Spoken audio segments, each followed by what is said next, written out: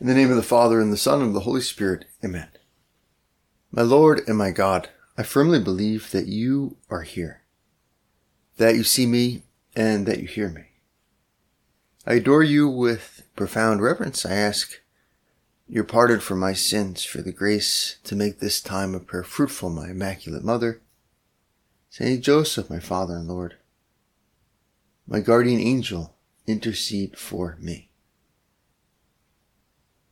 Today's readings, we have plenty to think about and contemplate in the presence of God, in the presence of our Lord Jesus Christ. The first reading is from the book of Deuteronomy, and it has this beautiful entreaty of Moses to the holy people to follow the law of God, to be obedient to God's law. Moses said to the people, "If only you would heed the voice of the Lord your God, and keep his commandments and statutes that are written in this book of the law, when you return to the Lord your God with all your heart and all your soul." If only you would heed the voice of the Lord your God and keep his commandments and statutes. A kind of plaintive plea by Moses. If only you would heed the voice of the Lord. If only you knew what were good for you. It reminds me of Jesus saying to that Samaritan woman, if only you knew the gift of God. If only you knew how good God is, how good his plan is, you would easily, willingly give up this old way of life and take on this conversion, take on this new way of life. Our Lord himself, when he laments over Jerusalem, has a similar plaintive cry. If only. Jerusalem, Jerusalem, the city that kills the prophets and stones those who are sent to it. How often have I desired to gather your children together, as a hen gathers her brood under her wings, and you were not willing. See, your house is left to you desolate. A great expression of chagrin, regret on the part of our Lord for Jerusalem's obstinance, for its refusal to get on board with his presence and get on board with his offer of salvation. How often have I desired to gather your children together as a hen gathers her brood under her wings, and you were not willing. Another translation simply has it, but you would not, and you would not. And so in our prayer, we consider that God is always offering us this better path, this better way of his law, of his vocation for us, of his plan for us. And yet we have to trust him. We have to be willing to get on board. We have to say yes to it. Moses goes on to say that this law is not difficult to discover. It's not a hidden or esoteric law. It's something that is very close to the people and really near at hand for them to discover, for them to reflect on, to know, and to follow. For this command that I enjoin on you today, Moses goes on, for this command that I enjoin on you today is not too mysterious and remote for you. It is not up in the sky that you should say, who will go up in the sky to get it for us and tell us of it, that we may carry it out? Nor is it across the sea that you should say, who will cross the sea to get it for us and tell us of it, that we may carry it out? No, it is something very near to you, already in your mouths and in your hearts. You have only to carry it out. A beautiful description of our Lord's closeness to us in his word. And the word of God ultimately is Jesus Christ. The word of God is a person. It's Jesus Christ. He is the new covenant. He is our reconciliation with God. He is, in a certain sense, the new law. And just as Moses is saying that the old law was very close to the Israelites because of God's revelation because they heard it proclaimed and they could read it in the holy books. It was not something that they had to go up to heaven for, climb a mountain to get. It's not something that they had to cross the sea to get. Rather, it was already there in their minds and in their hearts because it was revealed to them and proclaimed to them. So too, you, Lord Jesus Christ, the Word of God, are very close to us. You're not far from us. Behold, I am with you always until the end of the age, Jesus says.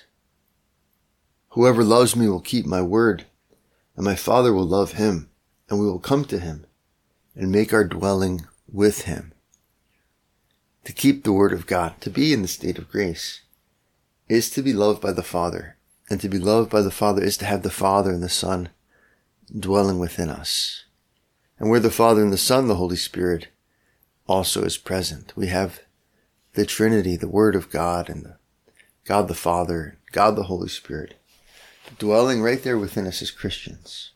God's Word, His command, His presence is not far from us, not at all. St. Augustine even says that God is closer to us than we are to ourselves. That God is more intimate to us, closer to us than we are to ourselves. No, Moses says, it is something very near to you. This word of God, the commandment of God, the path of God. It is something very near to you, already in your mouths and in your hearts. You have only to carry it out.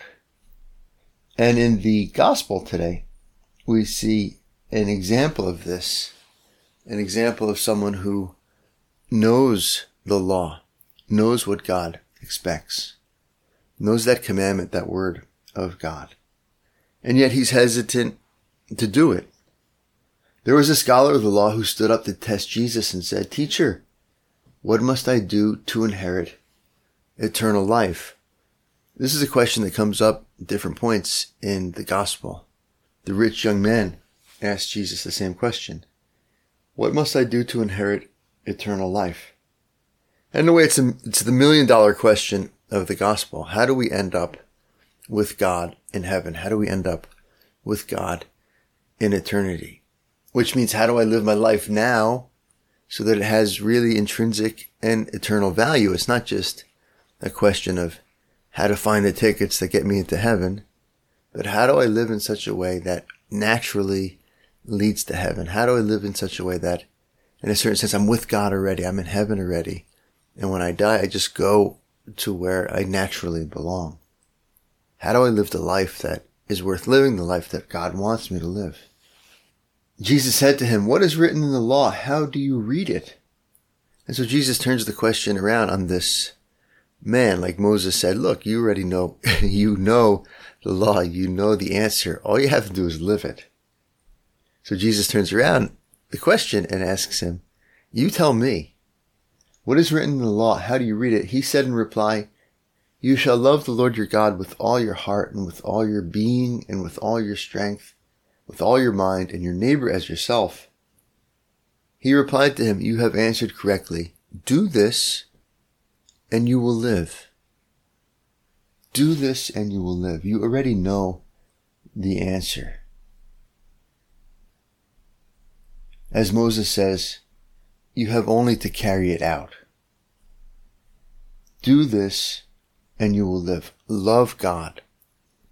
Love God in your prayer. Love God in your adoration.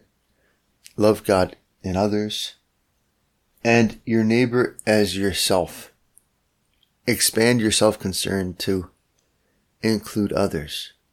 Or shrink your self-concern so that others become just as important to you as you are to yourself. Do this and you will live. But the story doesn't end there. But because he wished to justify himself, he said to Jesus, and who is my neighbor? So instead of taking Jesus's endorsement of the law, he comes to Jesus and he says, what do I have to do to have eternal life? What do I have to do to be good? What do I have to do to be close to God, to be pleasing to God, and end up in heaven with him forever? Great question. And Jesus says, look, you already know the answer. What does the law say? And the law says charity. Love God with everything you have and love your neighbor as yourself. And Jesus comes to give us that same command. Jesus also gives us the power to live it, the grace to overcome our sinfulness, and the charity, the grace to actually love God in that way and love others in that way. We can't do it without Jesus' grace. And so after Jesus lets this guy know that he already knows the answer, instead of saying, oh, thanks a lot, that's a great insight, I'm going to go do that, the Bible says he wished to justify himself. And so he follows up with this question, and who is my neighbor? He wished to justify himself. It seems like that justification of himself means that, well, he wants to seem learned. He wants to be vain. He wants to seem proud in front of Jesus. And so the simple answer is not enough for him. He's got to be scholarly and erudite and kind of bear down into the text a little bit more. Oh, but it doesn't say who my neighbor is. But also behind this wish to justify himself, we can kind of see that he wishes to excuse himself from the fact that he's not living this or that he's not willing to live it. And so instead of changing and saying, oh yeah, that's a good reminder, I need to love God more and love others, he hides his own moral weakness. He hides his own selfishness in a kind of useless intellectual endeavor. He's not really looking for the truth. He's looking for arguments. He's looking for loopholes, as it were, using his intellectual abilities, intellectual agility to kind of cover up the fact that he's not living in the way that he should be living. That reminds me of the story about W.C. Fields. W.C. Fields, a famous comedian, was also famously agnostic at best. Some would say he was an atheist. But apparently on his deathbed, his friends found him reading the Bible. And they said, W.C., what are you doing reading the Bible? You're an agnostic. You're an atheist. And he said with his characteristic voice, looking for loopholes. Trying to get into heaven at the last minute. And so this is what we can do when we're not ready to really convert, to really be good. We let some intellectual problem or we let some intellectual objection to our faith, or we let some other distraction be an excuse, be a kind of smokescreen. And so like this man, we say, oh, and who is my neighbor? But deep down, it's really because he's not willing. As Jesus says, but you would not, right? I wanted to gather you to me. I wanted to give you this new life. I came with this truth, but you would not. And Moses says, you have only to carry it out. But many of them won't. And we too, many times, won't. We're just simply unwilling. And that's something, Lord, with your help, that I need to uncover. Where am I simply being obstinate? Where am I simply saying no to some change that you want me to make, to some greater trust that you want me to have, to a deeper intimacy with you in my prayer life, to some forgiveness that you want me to extend towards others, at least in my heart, to a new hope and a new optimism, trusting more in God's plan and less in my own assessment of things, which can lead me to a kind of doomsday mentality. Where, Lord, am I simply unwilling to get on board with your plan or what you want for me or the recognition of your presence in my life? Because that unwillingness, that you would not, that lament of our Lord, right? I was here, I was close to you, but you would not. You didn't want to get on board. I told you what to do, like I tell this scholar of the law. I reminded him what was already in his heart, what he already knew, to love God with everything he had and to love his neighbor as himself. And instead of getting to work, he starts to quibble about the meaning of words. And who is my neighbor? That unwillingness can be very powerful. There's a story by Herman Melville, the famous author of Moby Dick. It's called Bartleby the Scrivener. And Bartleby is a clerk, is an assistant to a lawyer working there on Wall Street. And one day, his boss asks him to do some task. And instead of the usual compliance that this lawyer expects from all of his subordinates, Bartleby answers, "I would prefer not to." And the lawyer is so shocked by this that he doesn't really do anything by it. And then the rest of the story, Bartleby just keeps repeating that phrase in different contexts. I would prefer not to. I would prefer not to. I would prefer not to. And he ends up not going to work anymore and just staring out the window and dying of starvation. Right? In the end, he prefers not even to eat. I would prefer not to. It's always in our power to exercise our freedom in this kind of negative, radical way.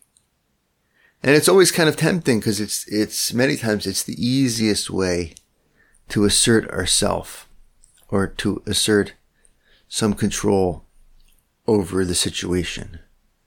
Just to deny assent, to deny that I'm on board with this or that. You can't force me to do this. I would prefer not to.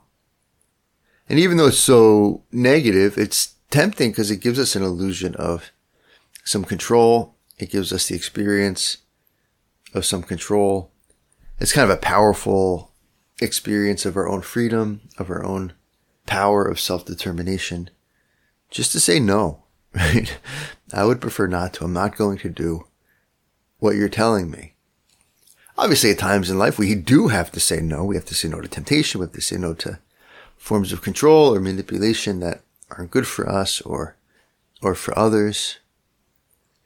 But at the same time, our life as Christians has to be a constant yes. I prefer God's will. Fiat mi secundum verbum tuum. Let it be done unto me according to your word, as Our Lady says. I have come to do your will, O Lord, as our Lord himself is described as entering the world to do God's will. I only do what pleases him, as Jesus says, of his own motivation. And so we have to be careful that in subtle ways or in not so subtle ways, we can have this mantra of Bartleby at work in our soul, which will ruin us. It will ruin our relationship with God. It will ruin our life. Right? I don't want to. I prefer not to. Right? No to God's plan. You were not willing, as our Lord puts it. I think we've all seen this, for example, in toddlers, that the discovery of the word no can be kind of intoxicating and maddening discovery for children. The fact that they can resist the will of their parents. The fact that they can kind of change the course of things by imposing or interjecting their own will into things. And that can happen very easily by just refusing to go along, refusing to consent to the situation. Just by that simple short word, no, no, no, I don't want to, no. And many times in the spiritual life, we're kind of like that, right? That it's not so much that we can't do it or It's not so much that we don't understand something. The word is written in our heart. We've been exposed to it many times. We kind of know what God wants. It's not so much that circumstances are too difficult to do something. It's simply that there's a deep part of us that's saying, no, I won't make that change. No, I won't accept this situation. No, I won't forgive that person. Right? It's just bad will. It's just this deep negation of what God is asking of us. This deep unwillingness to go along with God's plan. And sometimes this is very deep, and so it's kind of a mystery that only we can move our will freely, but only God can move it without violating our freedom. Yes, it's true that God can't force our will because he made it free.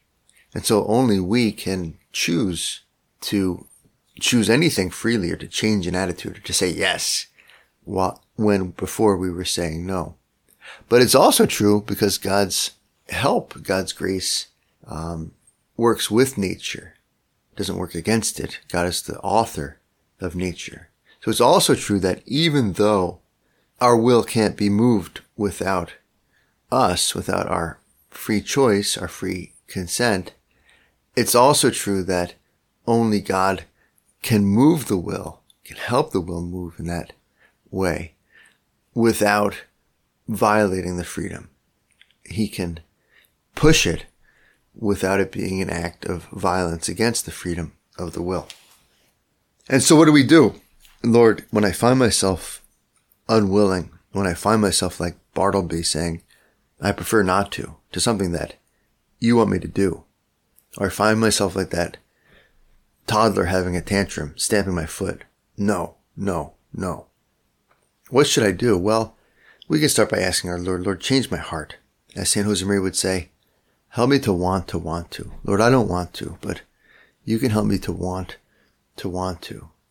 And that's a start, right? To want to is, with the will, at least, it's to want to. It's to freely want to change our attitude, to want to change our will, to get on board with God's plan.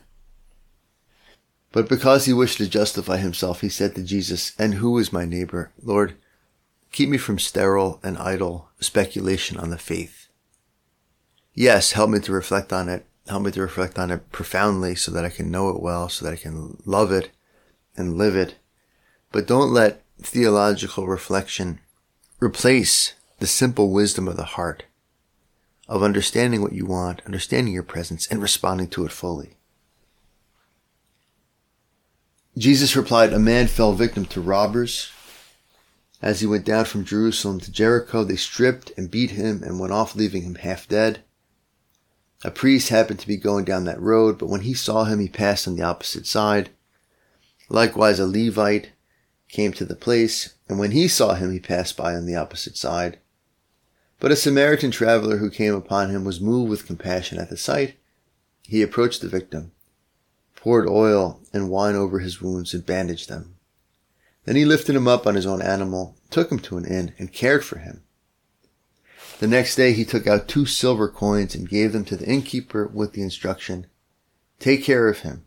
If you spend more than what I have given you, I shall repay you on my way back. Which of these 3, in your opinion, was neighbor to the robber's victim? He answered, the one who treated him with mercy. Jesus said to him, go and do likewise. So beautiful to see, Jesus, how you respond to this man's question, to this man's delaying with this question. And who is my neighbor? It's kind of a semantic question, right? What does neighbor mean? How far does it extend? Who does it have reference to? And Jesus replies to this semantic question with a story. He doesn't reply with more speculation or with an analysis of words. He tells him a story of a guy who is beaten by robbers, stripped, and left for dead. And then 3 men encounter him, and yet only one, only the Samaritan traveler, and neither the priest nor the Levite helped him. And the one who treats him with mercy is the one who is his neighbor. Which of these three, in your opinion, was neighbor to the robber's victim? He answered, the one who treated him with mercy. Jesus said to him, go and do likewise. And so Jesus brings it right back to action, right back to willingness to be good. He doesn't waste time in idle speculation. If you have mercy on others, you are their neighbor. If they're in need and you recognize that you can do something about it, they are your neighbor. You are their neighbor. If you have mercy, they are your neighbor if they are in need. No matter what their ethnic group, no matter what their political affiliation, no matter what their race, no matter what condition they are, position they have in life. If you have mercy on them, you are their neighbor. If they need your mercy, they are your neighbor. The simplicity of charity, the simplicity of God's word. Love your neighbor as yourself. Any one of us in that situation would be so grateful for a man who stopped and helped us. A neighbor, a man or a woman who stopped and took mercy on us and used their resources as the Good Samaritan does to help us in our most immediate material need. Lord Jesus, thank you for the simplicity of your teaching. To love God with all of our heart, with all of our strength, with all of our being. To love our neighbor as ourselves. It's something that is easy for us to understand. It is something very near to you, already in your mouths and in your hearts. You have only to carry it out. Lord, thank you for making me capable of understanding it, for writing it in my heart. And then help me push my heart, push my will to carry it out. Because many times, Lord, I'm like Bartleby, who says, I prefer not to. Or I'm like this scholar of the law who gets it intellectually but doesn't want to live it and so keeps playing intellectual games. Or I'm like Jerusalem and you want to gather me under your wings like a hen gathers her chicks, and yet I'm unwilling. Lord, move my heart, move my will to do your will and to have your heart.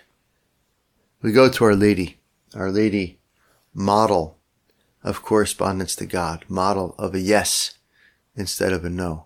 Pray for us, help us like you to say yes, to say fiat, be it done unto me according to your word, whenever we recognize God's will.